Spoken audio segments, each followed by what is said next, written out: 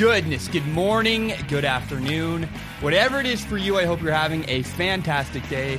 My name is Zach Schaumler. This is Strong Opinion Sports. Thank you so very much for tuning in. Today is Sunday, May 27th. I regret to inform you, today's a great show. Today's going to be a fantastic show.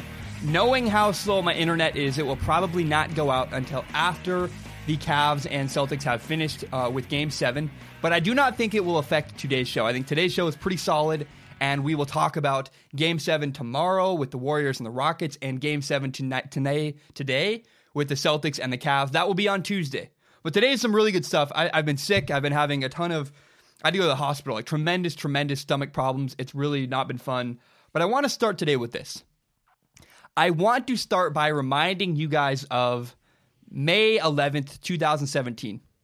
So on May 11th, 2017 was the day that the Rockets were bounced from the playoffs by the San Antonio Spurs. They were eliminated in 6 games.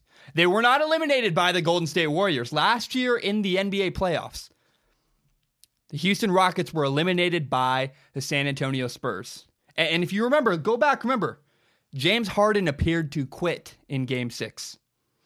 Then this offseason, after that loss to the Spurs, this offseason, the Houston Rockets traded for point guard Chris Paul. The Rockets acquired Chris Paul.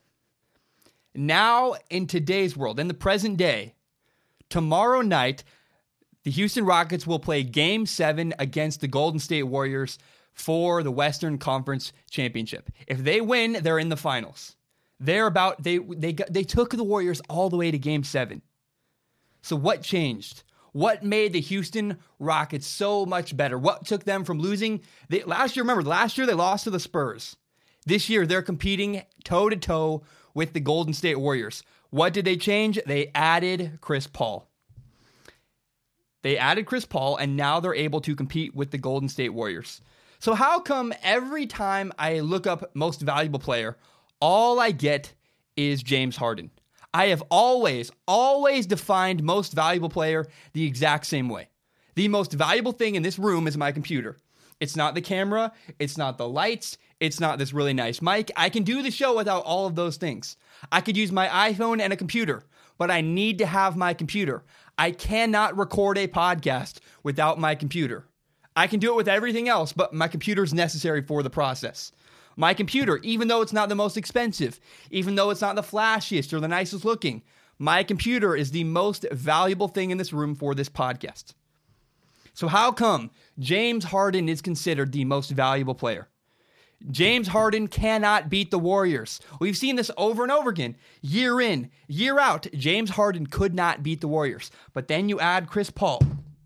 Not only were the Rockets able to win some games against the Warriors, they went from the 3rd seed in the NBA Western Conference to the best record in the NBA.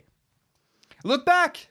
If you look back, we've seen this before. Again, I repeat, the Rockets have never been able to beat the Warriors consistently without Chris Paul. Before Chris Paul came there, in the last 2 years, before adding Chris Paul to the Rockets are 2-10 versus the Warriors.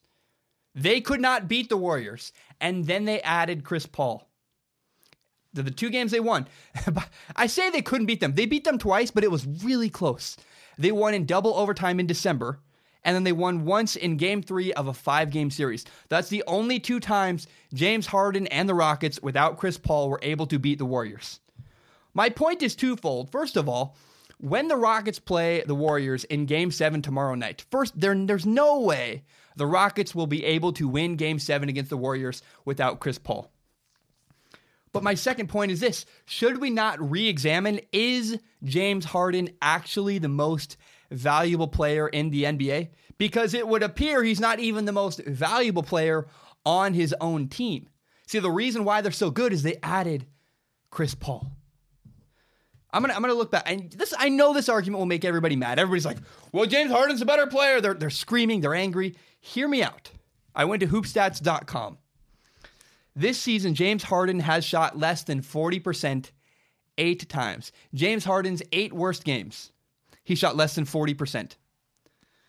When James Harden has a bad game, when he shoots less than 40%, James Harden, again, his worst 8 games this year, the Rockets are 7-1. The Rockets are 7-1 when James Harden has his 8th worst night shooting of the year. That includes May 24 in the playoffs versus Golden State, Game 5. Guess what?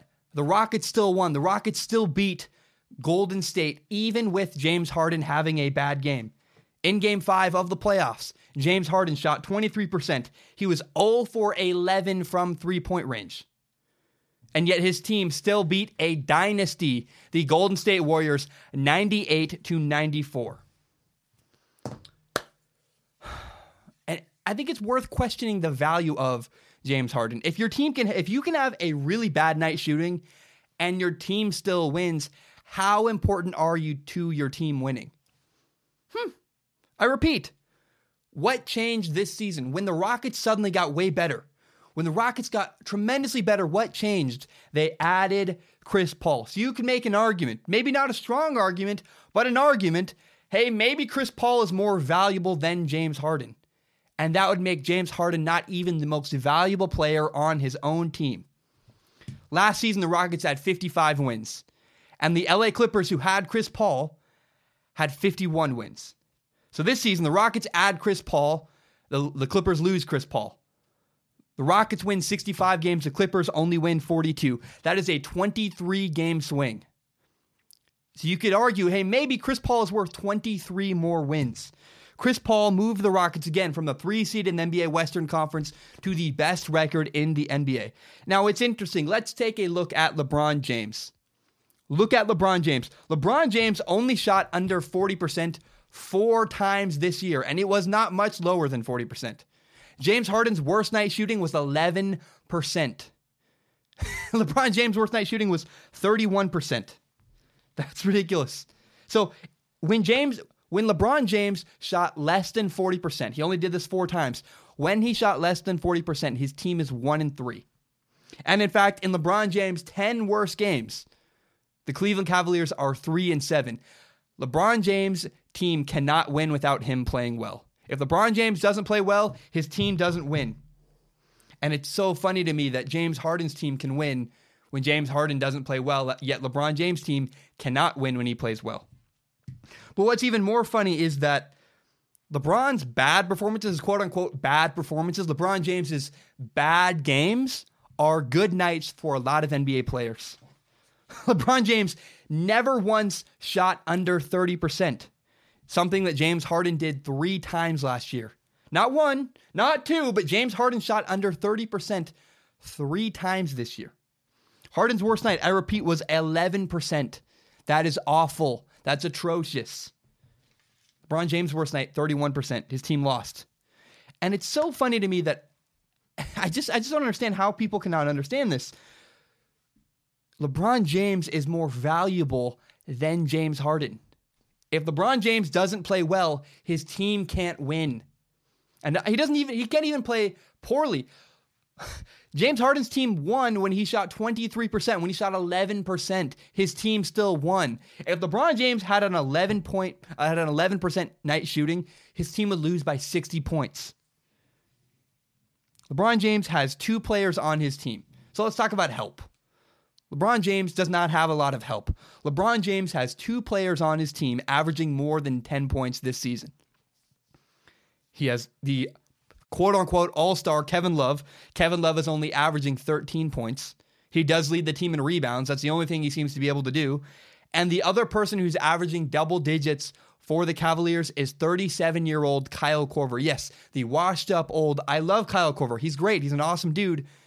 He's not what he used to be. He's 37 years old. He's the only other player averaging double figures, and he's only averaging 10.2 points. He's barely averaging double figures. So in contrast, look at the Rockets and James Harden. James Harden has 3 teammates averaging over 10 points. 3 teammates for James Harden are averaging double figures. That's 4 total players. Chris Paul's averaging 21. Oh, you think LeBron James would like another player that could score 21 points? He doesn't have it. Eric Gordon averages 15 points, and Clint Capella averages 12 points. So James Harden has a better team that can win without him. And you want to call him the most valuable player. I repeat, it's possible James Harden is not the most valuable player on his team, but even if he is, even if James Harden is the best player on the best team, having the best team matters. It means you're not as valuable as LeBron James is. So what that you play on the best team? LeBron James is more important to his team. LeBron James's team, the Cavaliers cannot win without a good performance from LeBron James. So let's look at their stats head to head. Let's compare LeBron James and James Harden and their stats head to head. First off, right off the bat, the most important thing I see is that LeBron James played all 82 games this year. Availability matters. You may not agree with that, but LeBron James played 82 games this year. James Harden took 10 games off. He had a little hamstring injury. He missed 10 games. And that will somewhat skew the stats, but I'll look at averages as well to make sure I account for that. So it's interesting. LeBron James has a better shooting percentage than James Harden. He shoots 54%. LeBron James shoots 54%. If you round up to help James Harden's shooting percentage is 45%. Now you can also, LeBron James scores the rim more. That makes sense, right? So what about when they're shooting from farther away from the basket? Look at their three-point percentage. James Harden, you would think, well, I understand he does not score at the rim as much as LeBron James, so maybe his shooting percentage is down from LeBron James. Well, surely, without a doubt, of course, James Harden would have a better three-point percentage than LeBron James, right? Right? He's a better shooter. That would make sense. No, they're tied. They have exactly the same three-point percentage. James Harden is shooting 36.7%. It is so weird to me that LeBron James is also shooting 36.7%. That's absurd. That's kind of weird, actually. LeBron James has more assists by 100. He has more rebounds by 400, 709 to 389. And he has 2,251 points versus James Harden, 2,191 points. The total stats goes to LeBron James, but hey, I understand. James Harden missed 10 games. So let's look at their averages. That matters too. LeBron James averages 8 assists a game to about the same number with James Harden. He averages more rebounds a game, 9 versus 5. The only statistical category, the only one, there's only one, maybe two, you can talk about free throw percentage if you want. Other than free throw percentage, the only statistical category that James Harden leads LeBron James in is points per game. James Harden has 30 points per game. LeBron James has 27.5. So look, you're going to give the MVP to James Harden, who's not as important to his team, who only leads in one statistical category. He has 3 more points per game. Okay. The Rockets can win a game when James Harden plays poorly. If LeBron James has a bad game, the Cavaliers lose by 40 points. It's not even close. LeBron James is the most valuable player in the NBA, and I do not know how you can argue with that. He's not going to win. LeBron James is not going to win the MVP, but that is the stupidest thing I've ever heard. Every year, we acknowledge he's the best player in the world. His team needs him. But, we're bored with talking about LeBron James. Let's go give it to the new, fun, exciting thing, which is James Harden. We did it last year with Russell Westbrook. We're doing it again this year with James Harden, and it is such an annoying tragedy. I really think part of this is people don't want to give LeBron James more recognition. They're like, you know what? Michael Jordan has a ton of records. We don't want to give... I think people are biased to LeBron James because they don't want it to hurt Michael Jordan. They're protecting Michael Jordan by not giving LeBron James records and achievements that he deserves. LeBron James is the most valuable player in the NBA. And yet, we're not going to give it to him? And they did the same thing. Not only I think they're trying to protect Michael Jordan, to some degree, they even did this to Michael Jordan. For every year Michael Jordan was in the league, he was the best, most valuable player in the league. Can we agree on that? Whether you hate LeBron, you like LeBron, we can all agree Michael Jordan was the best player in the league every year. And yet he didn't come close to winning an MVP every year. The most valuable player is the stupidest award in the National Basketball Association. LeBron James is, without a shadow of a doubt, the most valuable player in the NBA right now. The only thing I'll say is this. The last thing I'll leave you with on this argument is people will say, well, LeBron James has Kevin Love. The reason why LeBron James does not deserve the most valuable player is because he has tons of help. He built this team. He has Kevin Love. Kevin Love should help him. He's an all-star. Kevin Love is averaging 13 points a game. The all-star, the great player that LeBron James plays with, is only averaging 13 points a game. That's LeBron James' best help is Kevin Love. 13 points a game. Oh, and by the way, Kevin Love, he was hurt most of the year. Like a large portion of this year, he hurt his leg, he hurt his thumb. Now he's out right now. He's missing game 7 with a concussion. Come on, guys. I'm so sick of the arguments that LeBron James should not be the most valuable player in the league. LeBron James, without a shadow of a doubt, is the most valuable player in the entire NBA. Case and point, I'm done with it. I move on. Game 7 will not change my mind. Whether LeBron James loses to the Celtics or he wins, that's not what this argument's based on. I'm recording before Game 7 of the Cavs and Celtics. Without a shadow of a doubt, LeBron James is the most valuable player in the NBA. All right. We have a lot of great stuff today. We're talking about football. I know you guys want football. I want to talk about football. You want football. Look, everybody's miserable. This is the time of year where I miss football so much. And I've got some topics to talk about football so you can remember how great football is. We can all remember it. We're not even at the bad part of the summer yet. The worst part of the summer will be mid-July when there's a ton of baseball. And I'm like, I just want to talk about Dak Prescott and Tom Brady. It's going to be a long summer, but I have a lot of stuff to talk about with football. I have it prepared now. I have it ready for later this summer. We're going to talk about football all summer. I really do think it's going to be a great summer for sports, in spite of the fact it's mostly going to be baseball. And I'm not going to talk a lot about baseball. I'll talk about it some. I have a really good topic on Wednesday about baseball. The Seattle Mariners are the reason why I believe in divorce. And that's going to be a fun topic. I'm saving that for Wednesday, but I guess it'll be Tuesday. It'll be a great topic.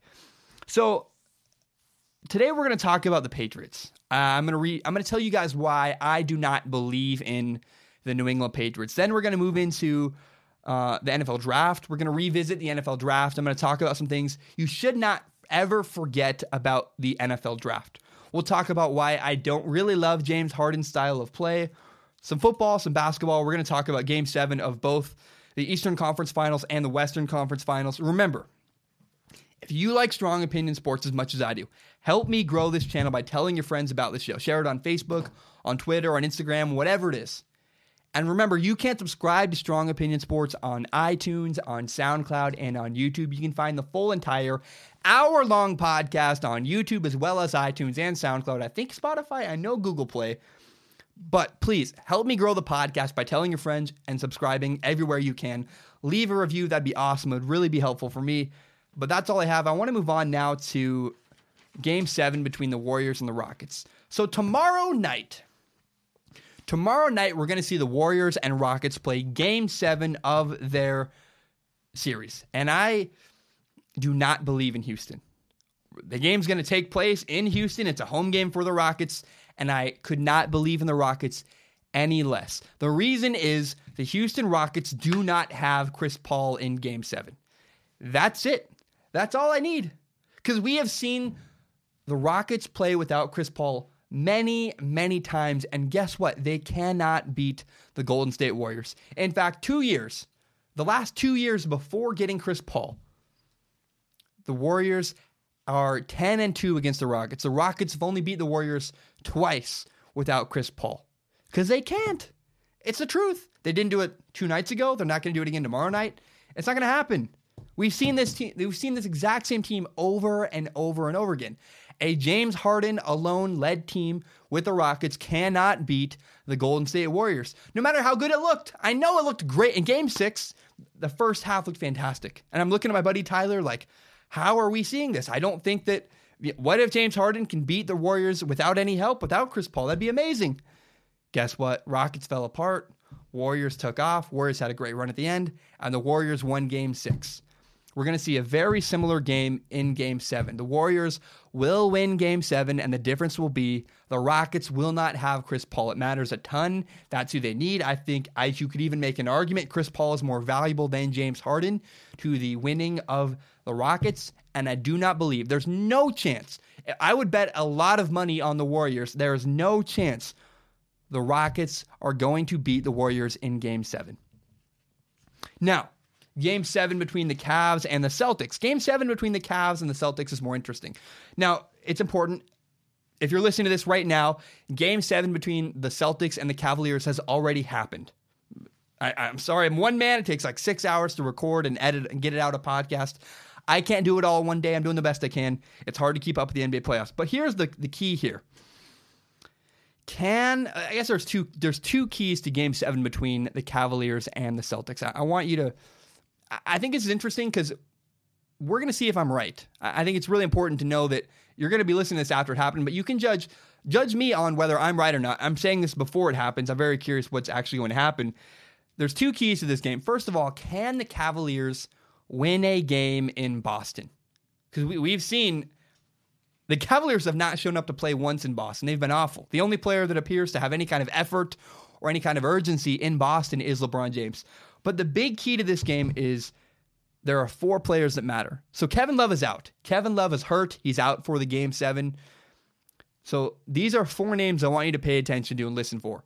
J.R. Smith, Tristan Thompson, George Hill, and Kyle Korver. If those 4 players play well, if a couple of them have double figures and play well, if those 4 players play well, the Cavaliers can win. My head says no. Like, logic tells me there is no way the Cavaliers can win a game tonight in Boston. That's what logic says to me. But then I remember, oh yeah, LeBron James defies all logic. LeBron James is in his 15th year in the NBA, and he's still the best player in the NBA. That defies all logic. That shouldn't happen. LeBron James should not be as good as he is in year 15 as he is, and I'm tired of betting against LeBron James. So even though my head says no, my head says logically the Cavs should lose tonight against the Boston Celtics. Again, J.R. Smith's not going to play well. Tristan Thompson, George Hill, Kyle Korver, those players matter, and Kevin Love is hurt. It doesn't matter if LeBron James scores 60 points. They're still going to lose. But even though logic says don't believe and don't bet on the Cleveland Cavaliers, logic doesn't matter with LeBron James. This is LeBron James in Game 7 of the Eastern Conference Finals. Are you really willing to bet against LeBron James? Because I'm not. In fact, I wouldn't bet on this game at all. I have no idea what's going to happen. I don't want to bet against LeBron James, but I'm not going to tell you I have any faith in, again, J.R. Smith, Tristan Thompson, George Hill, or Kyle Korver. I have no faith in any of the role players for the Cavs, so I simply have no idea what's going to happen. I don't. And I'm very curious to see, do the role players show up? Does LeBron James take over? We're going to see. We saw this a couple times earlier in the series. 10 minutes left. Cavaliers down 10, and LeBron James did not turn it on. He did not carry his team home to victory. I hope that happens tonight. That's what I want to see from LeBron James. I want to see the Cavaliers down 10 with 10 minutes left, and LeBron James go on a tear and lead his team to victory. I don't know what's going to happen, but I wouldn't bet against LeBron James, and I would not bet in favor of the Cavaliers role player, because as much as I love LeBron James, as much as he defies all logic, the Cavaliers role players simply are not dependable, not at all. They are all over the map. So I have no idea what's going to happen. I'm going to react to it on Tuesday. It'll be a lot of fun. I'm really curious to see what happens. I'm going to watch the game tonight, and we can talk about that on Tuesday. Drink some water. I got a new water bottle. I got a Montana State water bottle. They sent it to me in the mail when I applied. I'll probably be going to school in Bozeman, Montana. So that'll be interesting. We'll figure that out. I want to talk about the New England Patriots. I know you guys want football. I want to talk about football. I really miss the NFL. It's just not, I'm not going to fabricate stories. I'm not going to make up crap about the NFL that isn't there, but I do have a creative, it's one thing to not have a lot of NFL news. It's another thing to not have anything to talk about with the NFL, and I think neither is true. I think there is NFL news, and I do think there are a couple things I could muster up to make some interesting topics about the NFL, but what I'm never going to do is I'm never going to make up crap. I know people are like pulling stuff out of their butt. I'm not going to do that. If there's nothing interesting to talk about, I'm not going to talk about it. But I think I'm pretty good at, hopefully, creating topics that are interesting about the NFL. That's my goal always, is to be interesting and have a good perspective that you want to listen to on Strong Opinion Sports. How do I do this? It's very interesting. I guess the truth is this. I believe the Patriots have lost their edge. I just have a hard time buying into the Patriots this year. I mean, it's still Tom Brady. It's still Bill Belichick. I'm not going to say I don't have any faith in them, but I guess faith is what it's going to take. I just, logically looking at the Patriots, I'm very concerned. So if you look at the last 18 years, give or take for the Patriots, the reason why the Patriots have been so great is their culture. The Patriot way. Because the Patriots have never had the best players. In fact, I guess the one year they did, they went 16-0. But the Patriots, they don't win games because they have better players than you.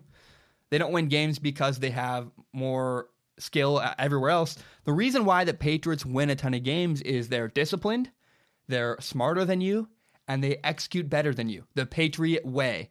The Patriots culture is why they win a ton of games. In fact, we've seen the Patriots own the Steelers over the years. And the reason why the Patriots have owned the Steelers is, even though the Steelers are far more talented, the Patriots have a better culture in place. The Patriots have the Patriot way. They have Bill Belichick's system that wins them games. But now, Tom Brady's skipping OTAs. And the Patriots are practicing without their quarterback. And I think it matters. I know a lot of people are going to argue, Zach, this doesn't matter at all. You're blowing things out of proportion. I'll explain to you why I think it matters. I think that Tom Brady is sending a message to Bill Belichick. Tom Brady's saying, hey, Bill, screw you. Nope. And I think Bill Belichick benching Malcolm Butler in the Super Bowl really, really cost Bill Belichick. That mattered a lot. And I think the Patriots, this may be the beginning of the end in New England. I really do. I mean, I think the Patriots are going to have some success this year. I don't think they're done. They'll probably win their division. They'll probably win the AFC East. But a car with an oil leak can go for quite a while before it runs out of oil, but eventually it will always run out of oil. And I think the Patriots are a well-run system that has an oil leak. They have a problem. They have a problem with their culture. Many people are arguing with me right now. Tom Brady missing OTAs does not matter at all. He doesn't need OTAs. Tom Brady's 40 years old. He'll be 41 in August. He's played for 18 years. Why does Tom Brady need OTAs? 14 games of practice in the spring? It doesn't matter. Correct. You are right in one sense. You arguing with me, you're correct. Tom Brady does not need OTAs. Doesn't matter. This is not going to affect his season. Tom Brady's going to have a great year. He doesn't need to practice for a couple days in the spring. But OTAs set the tone. OTAs do matter for people not named Tom Brady. I worked at a movie theater once, and it was a fine job. We had this meeting though, a dumb monthly meeting. Once a month on Saturdays, we would all meet Saturday mornings like 8 a.m. at the movie theater. And it was really a worthless meeting. We did nothing. I'd been there for over a year. I was like 6th-time employee of the month. It didn't matter for me. I know what we're going to talk about. It's the same dumb meeting every month, I guess. But it does matter because there is mandatory attendance. You have to be at this meeting. And if you don't show up at the mandatory movie theater Saturday morning once a month meeting, you are disrespecting the boss if you skip. If you skip the meeting, you're disrespecting the boss. If you miss the meeting, it shows you don't care and that you don't respect the boss, and people notice. Your coworkers, if you miss that Saturday morning meeting, the worthless meeting where we don't go really over anything, people still notice. And when Tom Brady skips OTAs and doesn't follow the rules, he doesn't do the Patriot way, he doesn't follow their system, he gives a screw you to Bill Belichick, that puts questions in everybody's head. Why should I listen to Bill Belichick? If Tom Brady, the greatest football player maybe of all time, if he doesn't listen to Bill Belichick, why should I? I think it's over for New England. I really do. I don't like saying that, but the Patriots will not win the Super Bowl in 2019. I think their culture is ruined. Because what I've always loved, the reason why I've always been such a fan of New England, I've loved their culture. I've loved the way the Patriots operate.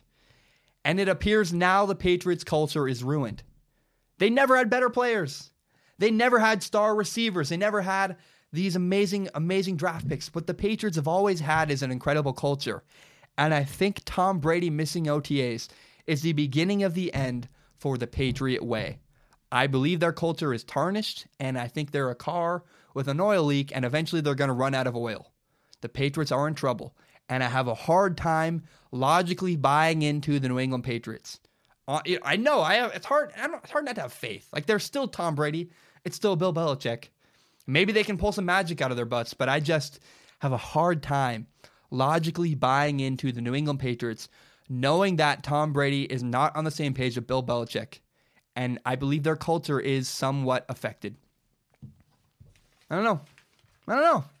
I think it matters. It's hard to, when your culture is tarnished, it's hard to keep going. I remember the minute I lost respect for my movie theater boss, my job was done.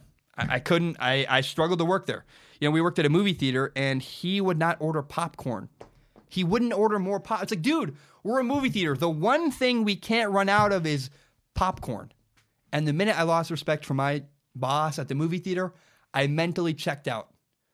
I eventually left that job a couple months later. Like, it was really interesting. I was there for about a year, and the minute I realized my manager sucks, the minute I realized my boss is no good, I was gone within 2 months. I was at Safeway. I was another job. Because you can't. It's so hard to work with someone you don't believe in and don't believe that they will do well. And when I lost faith in my boss, I was done at the movie theater. I want to talk about Dak Prescott. Talk about the Dallas Cowboys. I'm going to drink some more water out of my awesome Montana State water bottle. Go, was it Bobcats? Is that their, I don't know. All I know is, wow, Montana's beautiful.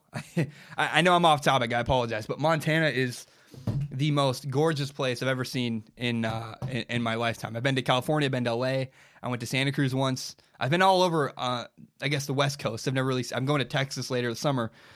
Montana is the most incredible, beautiful place I've ever seen in my life. So let's talk about Dak Prescott.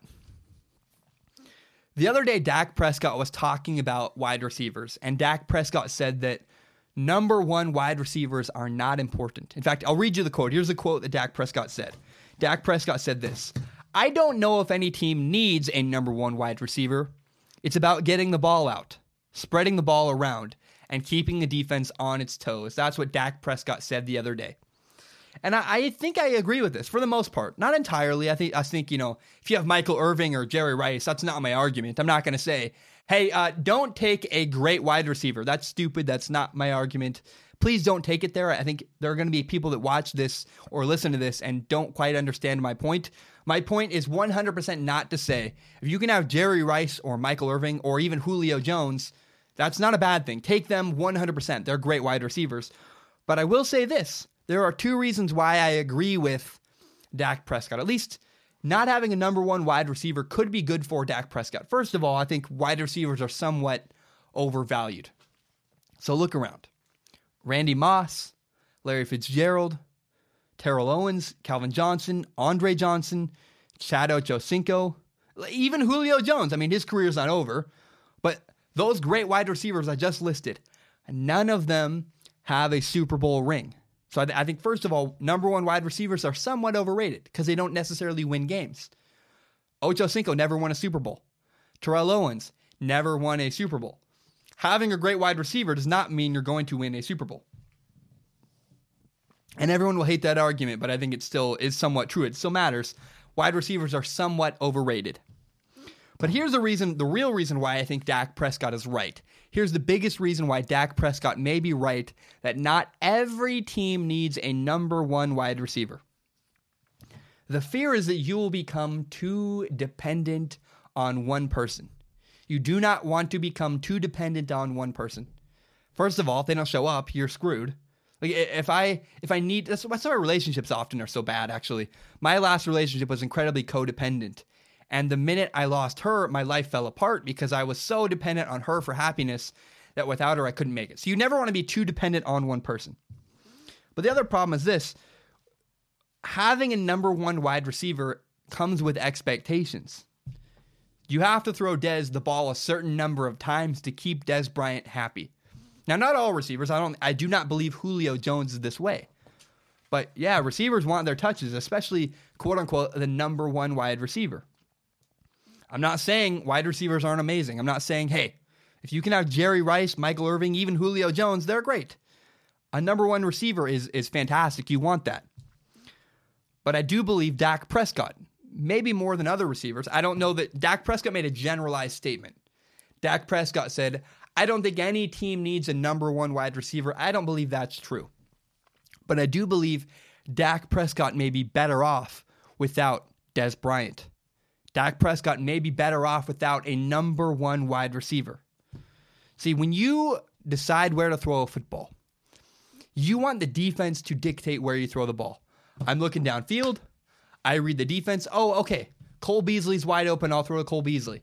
Your thought process should not be, Cole Beasley's open, but I haven't thrown Dez Bryant the ball in 9 throws. I better get him a pass.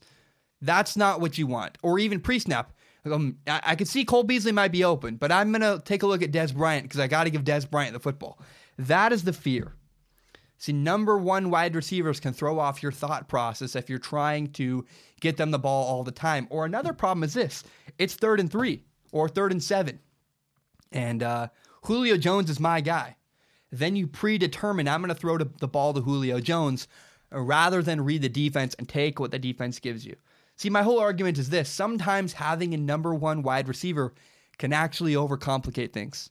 I never had a number one wide receiver in high school or in college, and actually it was great. It was freeing because I could throw to the guy who was open rather than, I got to get the ball to Jeremiah, or I got to get the ball to Marcus, or I got to get the ball to Dez. There never was that. It was actually always, who's open?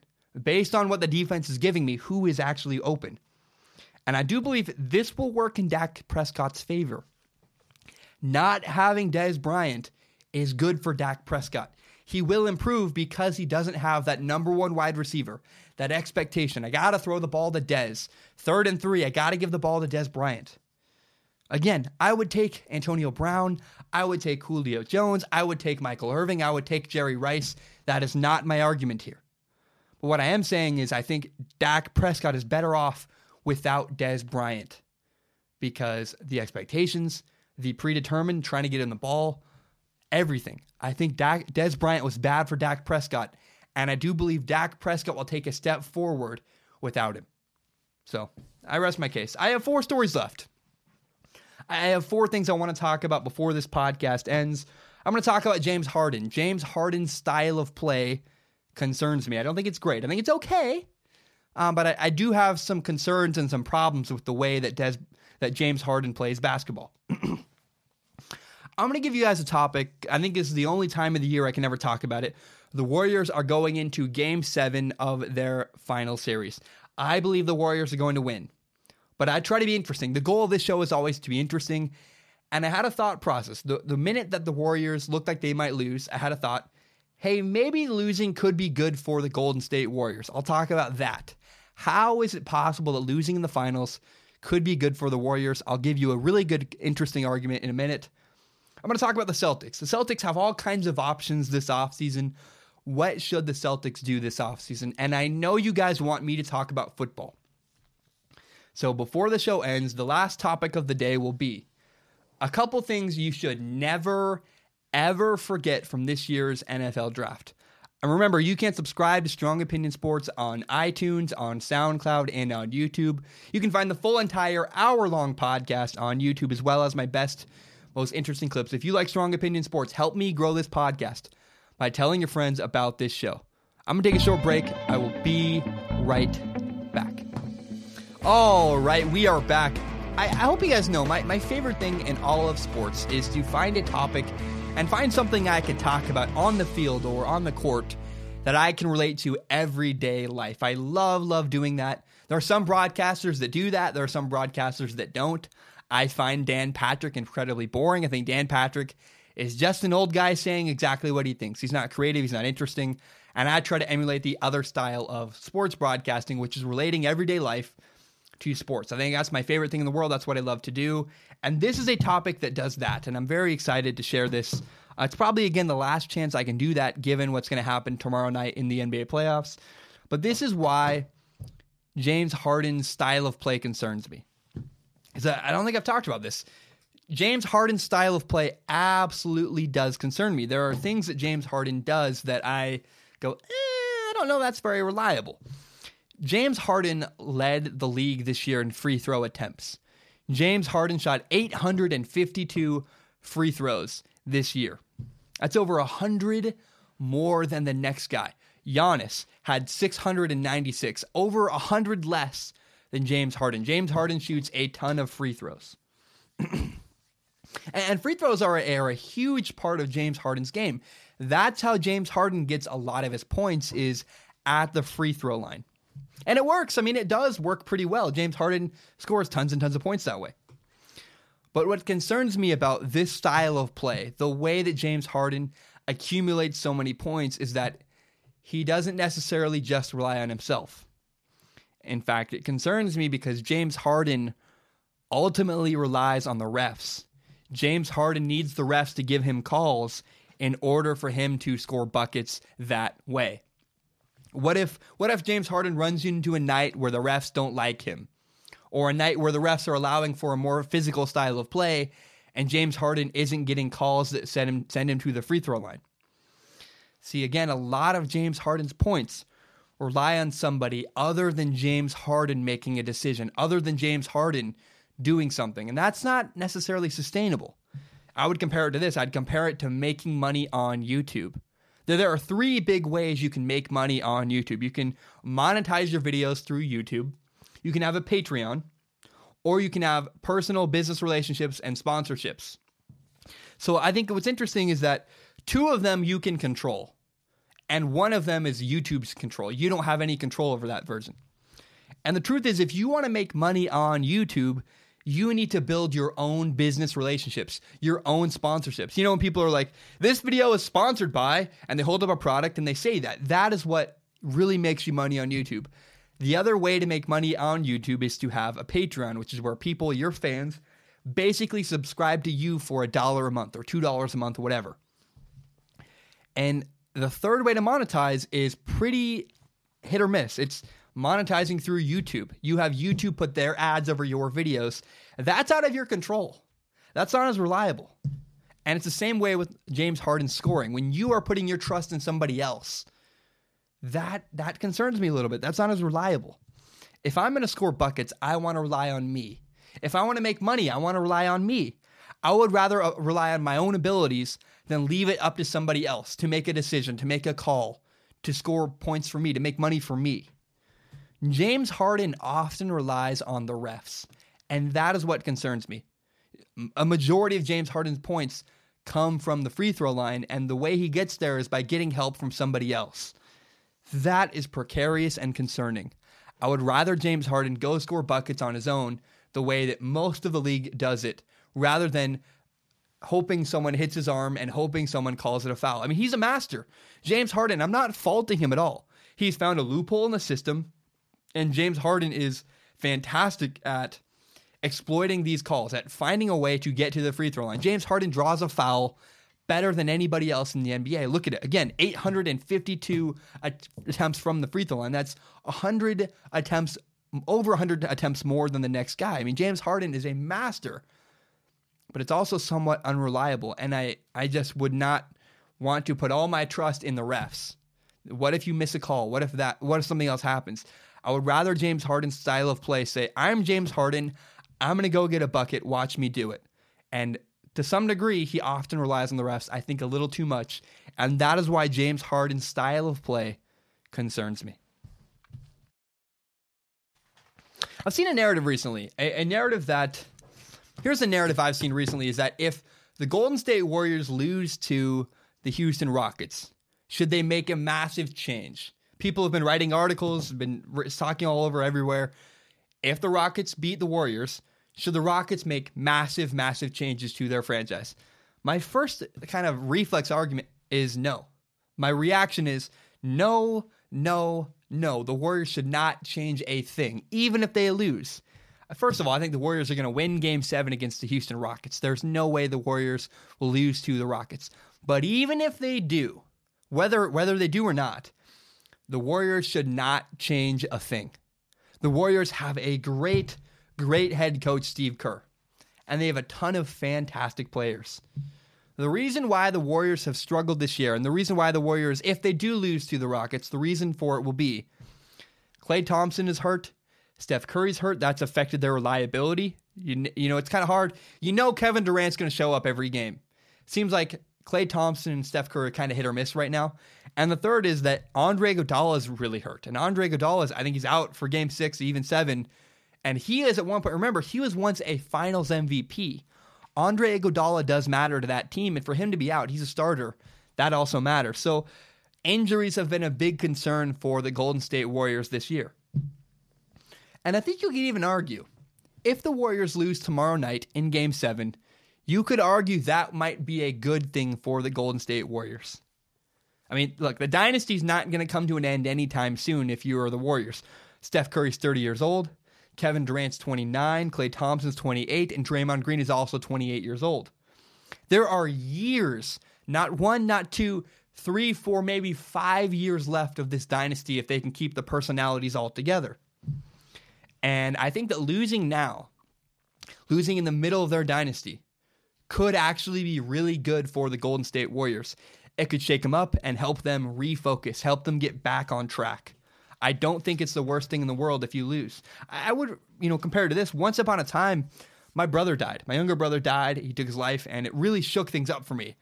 But often, in a lot of ways, it was a good thing for me. It was a wake-up call. I'm not excited. I'm not saying, losing the finals is good. I'm not saying having your brother die is ever good. It's not ever good. It's not ever an awesome thing to celebrate. But you can use it, and I hopefully use that as a wake-up call, and I think we could see a similar thing happen with the Golden State Warriors. Because it's hard, man. When you're winning year in, year out, it's really hard to keep your foot on the gas. The more successful you are, the harder it is to grind, the harder it is to get up and work. And I think it's very possible for the betterment of the longevity, for the longevity of the Warriors, to make their dynasty last longer. It might be good if they lost now. It'd be kind of a wake-up call. It'd shake them up. They go, oh, crap, what are we doing? How did we lose to Chris Paul, injured, and James Harden? Man, I do think losing could be a good thing for the Warriors. It would shake them up. It would not scare me in the slightest if they did. If the Warriors somehow lost, okay, they were injured. They're probably tired. They need to recalibrate. I think, again, the Warriors have 4 players in their prime. They have a great coach, and they have years left they could play together. And they seem to get along. They seem to like each other, which is weird and crazy and kind of impossible. The Warriors have dealt with injuries all year. If they lose now, if the Warriors somehow miraculously lose Game 7, I don't think you need to panic. I don't think you need to break up the team. You don't need to fire Steve Kerr. They need to recalibrate this offseason, rest, recover, come back probably better than ever next year. I'm sure they're a little bit burned out of basketball. I think losing for the Warriors could be good. It could shake them awake. It could say, okay, guys, we need to refocus.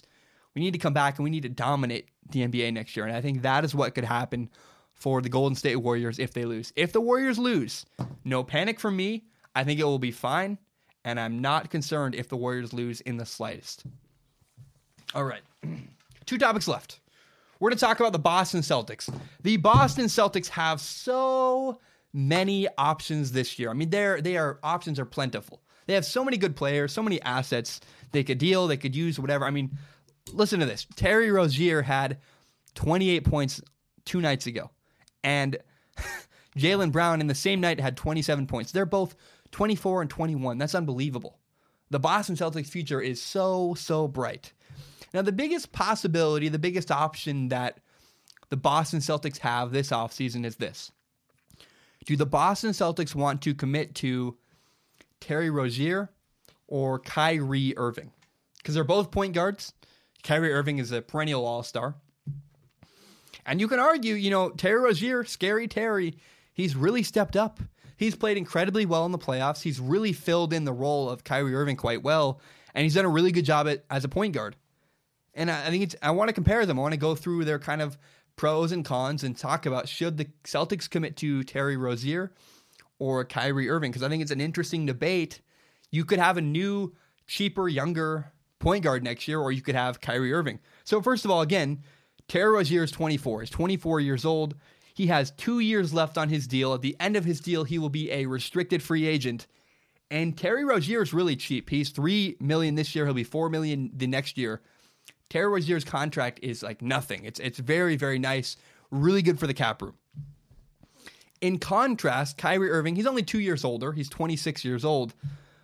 And he also has 2 years left. But at the end of 2 years, Kyrie Irving will be an unrestricted free agent. I think that means he can kind of look around, go everywhere, anywhere he wants. And Kyrie Irving is extremely expensive. Kyrie Irving, you're paying him $20 million next year, 21 the next year after that. That's a huge, huge difference for the cap room. Now, if you look at their stats, this year Kyrie Irving shot 49%. Terry Rozier shot 39%. That's in the regular season. In the postseason, Scary Terry shot 42%. And from three-point range, Kyrie Irving's 40%. Terry Rozier's, regardless of playoffs or regular season, Terry Rozier shot 38%. Points per game, Kyrie has 24. Rozier has 17. They have about the same amount of assists. Actually, you'd be kind of surprised. Terry Rozier averages 5.8. Kyrie Irving only averages 5.1. And free throw percentage is comparable. Kyrie Irving shoots 88%. Terry Rozier shoots 82%. They're not far off. I mean, you could really argue that they're comparable. Terry Rozier is a slightly lower production version of Kyrie Irving. You get less production, like barely a little bit, but he's way cheaper. So you get most of the production of Kyrie Irving for significantly less cost. Now remember, Kyrie Irving also has injury concerns, and that's a factor. If you're the Boston Celtics, you're looking, we could commit to Kyrie Irving, but he's expensive and he gets hurt seemingly every single year. This decision for the Boston Celtics reminds me of when the Cowboys had to decide between Tony Romo or Dak Prescott. The Cowboys could have chosen the expensive, older, veteran, highly productive Tony Romo, or they decided what they did do is go to the younger, cheaper, maybe slightly less productive, but still productive Dak Prescott. I do believe it's a very similar decision. Now, the benefit if the Celtics decide to commit to Terry Rozier is Kyrie Irving is a huge asset you could use to trade. You could basically you can get a lot of good players for Kyrie Irving. He's a great, great player. You got to steal with him last year. He maybe have injury concerns, but there might be a franchise out there that says, we'll give you a really good player. Like, for example, the Spurs need to find a way to get rid of Kawhi Leonard. How better a way to get rid of Kawhi Leonard than bring in Kyrie Irving? That's a trade that could happen. Now, I would not trade Kyrie Irving. I would not, for many, many reasons. Here's the big one. I've talked about Kyrie Irving's injury concerns. And I think you want Kyrie Irving in the finals and the end of the season, in the playoffs, Game 7, Eastern Conference Finals, tonight, a game like tonight. You really, really want Kyrie Irving because when you need a bucket at the end of a game, he can give you one. And Terry Rozier simply cannot just simply get you a bucket. Kyrie Irving is better than anybody else at getting a bucket when you need him. Maybe not better than anybody else, but certainly better than anybody the Celtics could bring in next year. They're not going to bring in Kevin Durant. They're not going to bring in Steph Curry. They're not going to bring in, who else is there? I mean, Kyrie Irving he's not going to bring in James Harden. For what the Celtics have an opportunity to have, Kyrie Irving is the best scorer they could possibly bring in. Now, the only way I believe to get Kyrie Irving to the end of the season, because Kyrie Irving is, let's be very, very clear, Kyrie Irving gets injured every single year. It seems like other than his years with LeBron James, Kyrie Irving always has an injury concern. So how do you get Kyrie Irving to the playoffs? How do you keep Kyrie Irving healthy until Game 7 of the NBA Finals? You need to lean on Kyrie less. You need to use Kyrie Irving less. Well, hey, guess what? If you're not using Kyrie Irving, you now have Terry Rozier. I would not get rid of Terry Rozier. I would keep Kyrie Irving, and I would use both of them. Both of them. If you can get good production out of both, that's amazing. That's fantastic. You have a great point guard for rotation 1 and a great point guard for your second rotation. You can lean on Kyrie less. You can keep him healthy till later in the year next year. And Terry Rozier can play more minutes next year and apparently be pretty productive because he's not bad. That is how I would do it. I would not get rid of Kyrie Irving, and I would not get rid of Terry Rozier. I think you need both working in tandem to keep both of them healthy so they're both there at the end of the year in the finals when you need them. Because you want Kyrie Irving in the playoffs. That is the big, big thing you need to do. How can we keep Kyrie Irving healthy throughout the entire year? I think the answer is you lean on Terry Rozier a little bit more.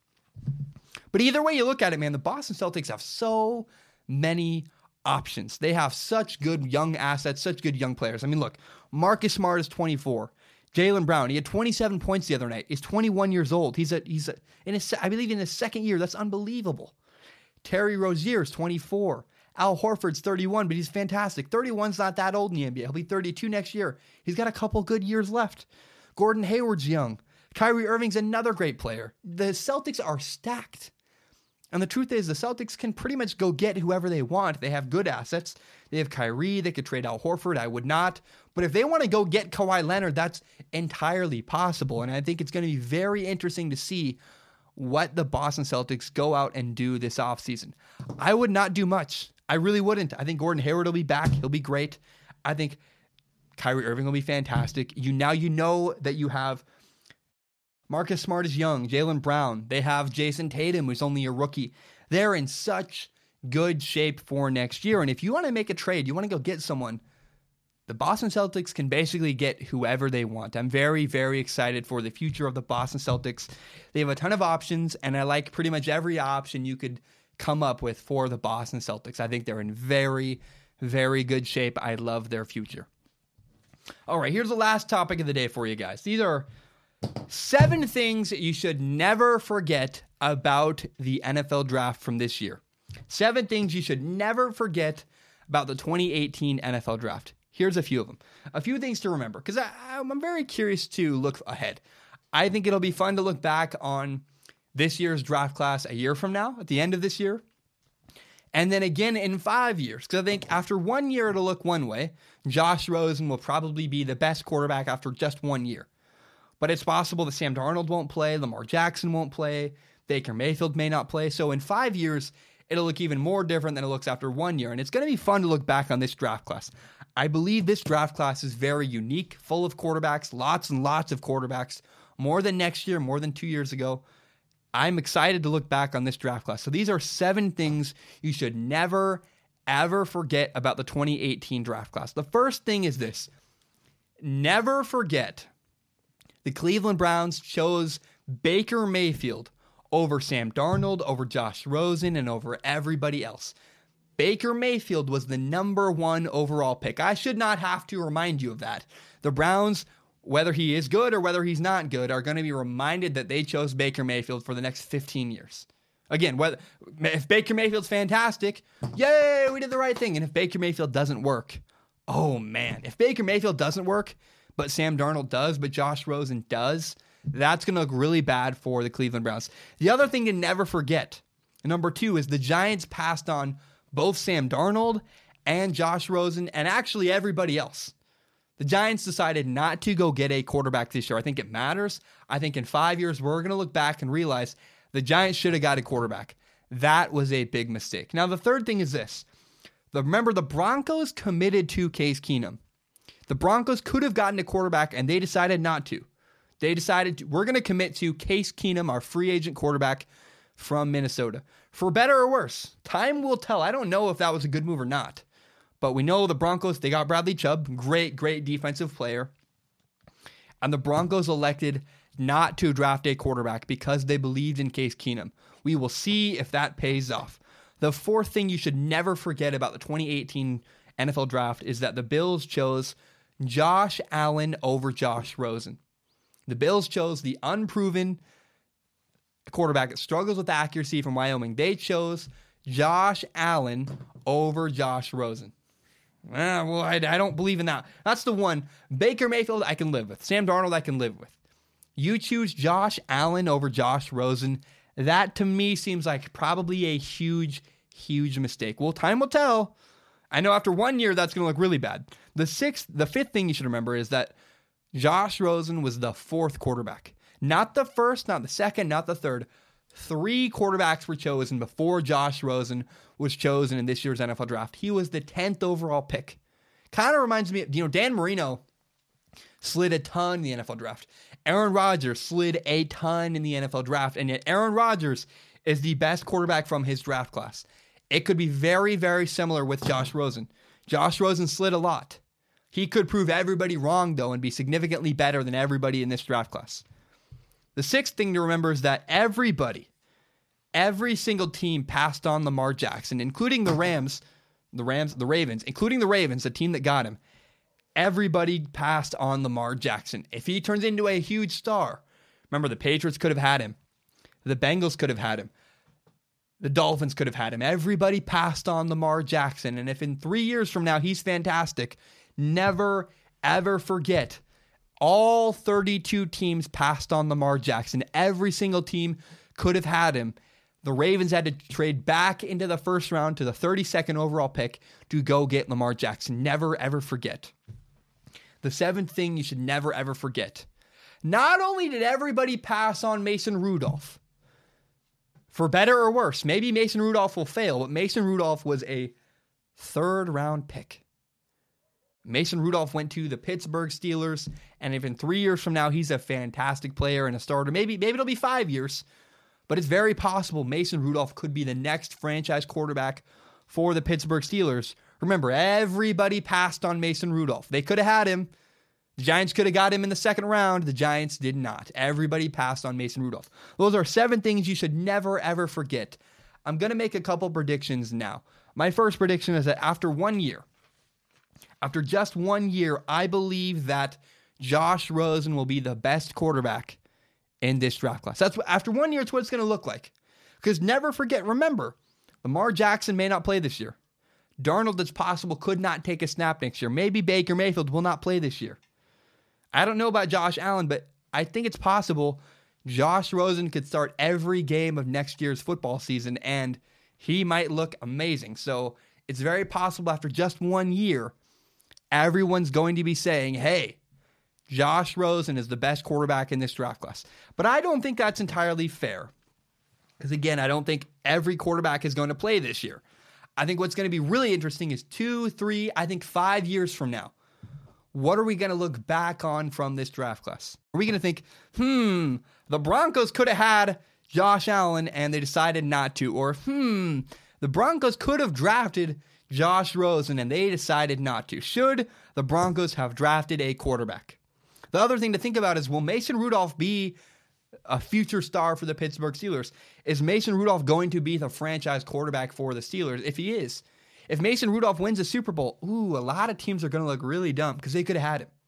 In fact, if any of the quarterbacks other than Baker Mayfield win a Super Bowl, the Browns are going to look pretty stupid because the Browns chose Baker Mayfield.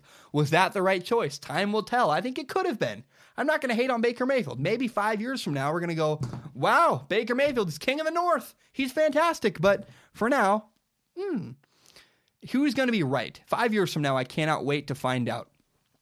Who was right about Sam Darnold? Was it the Giants who passed on him? Or was it the New York Jets who decided to draft him? Because one of these teams is going to be right, and one of these teams is going to be very, very wrong. The Giants could have had a franchise quarterback. They decided not to. The Jets, immediately after the Giants passed on him, the Jets got him. Who's right, the Giants or the Jets? Will Sam Darnold be a star? Does Lamar Jackson or even Josh Allen, do either one of them pan out? 5 years from now, we're going to know. Either one of them could be a bust. Either one of them could make it. I don't really know. I'm very excited to see where Lamar Jackson and Josh Allen are 5 years from now. The last one is this. Will Josh Rosen, because Josh Rosen, after 1 year, I'm very, very convinced, after one season, we're all going to think Josh Rosen was the best quarterback from this draft class. Will he take a lead and never let it go? Or will Sam Darnold and Baker Mayfield, will they come back? Will they pass? Maybe Lamar Jackson, Mason Rudolph? And 5 years from now is, after just one season, again, Josh Rosen will look like the best quarterback from this draft class. 5 years from now, will he still be held in the same opinion? Will Josh Rosen still look like the best quarterback 5 years from now? I don't know. Time will tell. Remember, my name is Zach Shelmer. You can subscribe to Strong Opinion Sports on iTunes, on SoundCloud, and on YouTube. You can find the full entire hour-long podcast on YouTube, as well as my best, most interesting clips. Help me grow this podcast by telling your friends about this show. That is all I have, everybody. I kind of did that out of order. Normally I say, that's all I have, and then I say the whole spiel about sharing and subscribing, but whatever. I'm going to be back on Tuesday morning after Game 7 of the Cavs and Celtics, after Game 7 of the Warriors and Rockets. The podcast will be back. We'll react to those games. We'll prepare for the NBA Finals. It's going to be very exciting. I'm going to have some baseball stuff on Tuesday, some football stuff on Tuesday. Strong Opinion Sports will be back on Tuesday. I'm recording in the morning. I hope to get it out by 1 p.m. I'm going to record at 8 in the morning, and hopefully by 1 p.m. the podcast will be out. It literally takes that long. It takes all day to get a podcast out on YouTube to you guys, but I'm very excited to share with you guys. I'll be back on Tuesday. That's all I have. Thank you so much. I'm going to the beach tomorrow. I'm going to go to the doctor next week and figure out what the hell's wrong with my stomach, and I'm excited, man. I think the podcast is going really, really well. I'm really grateful for you guys, and I thank you so much for listening. My name is Zach Schaumler. That is all I have. Bam, we're done.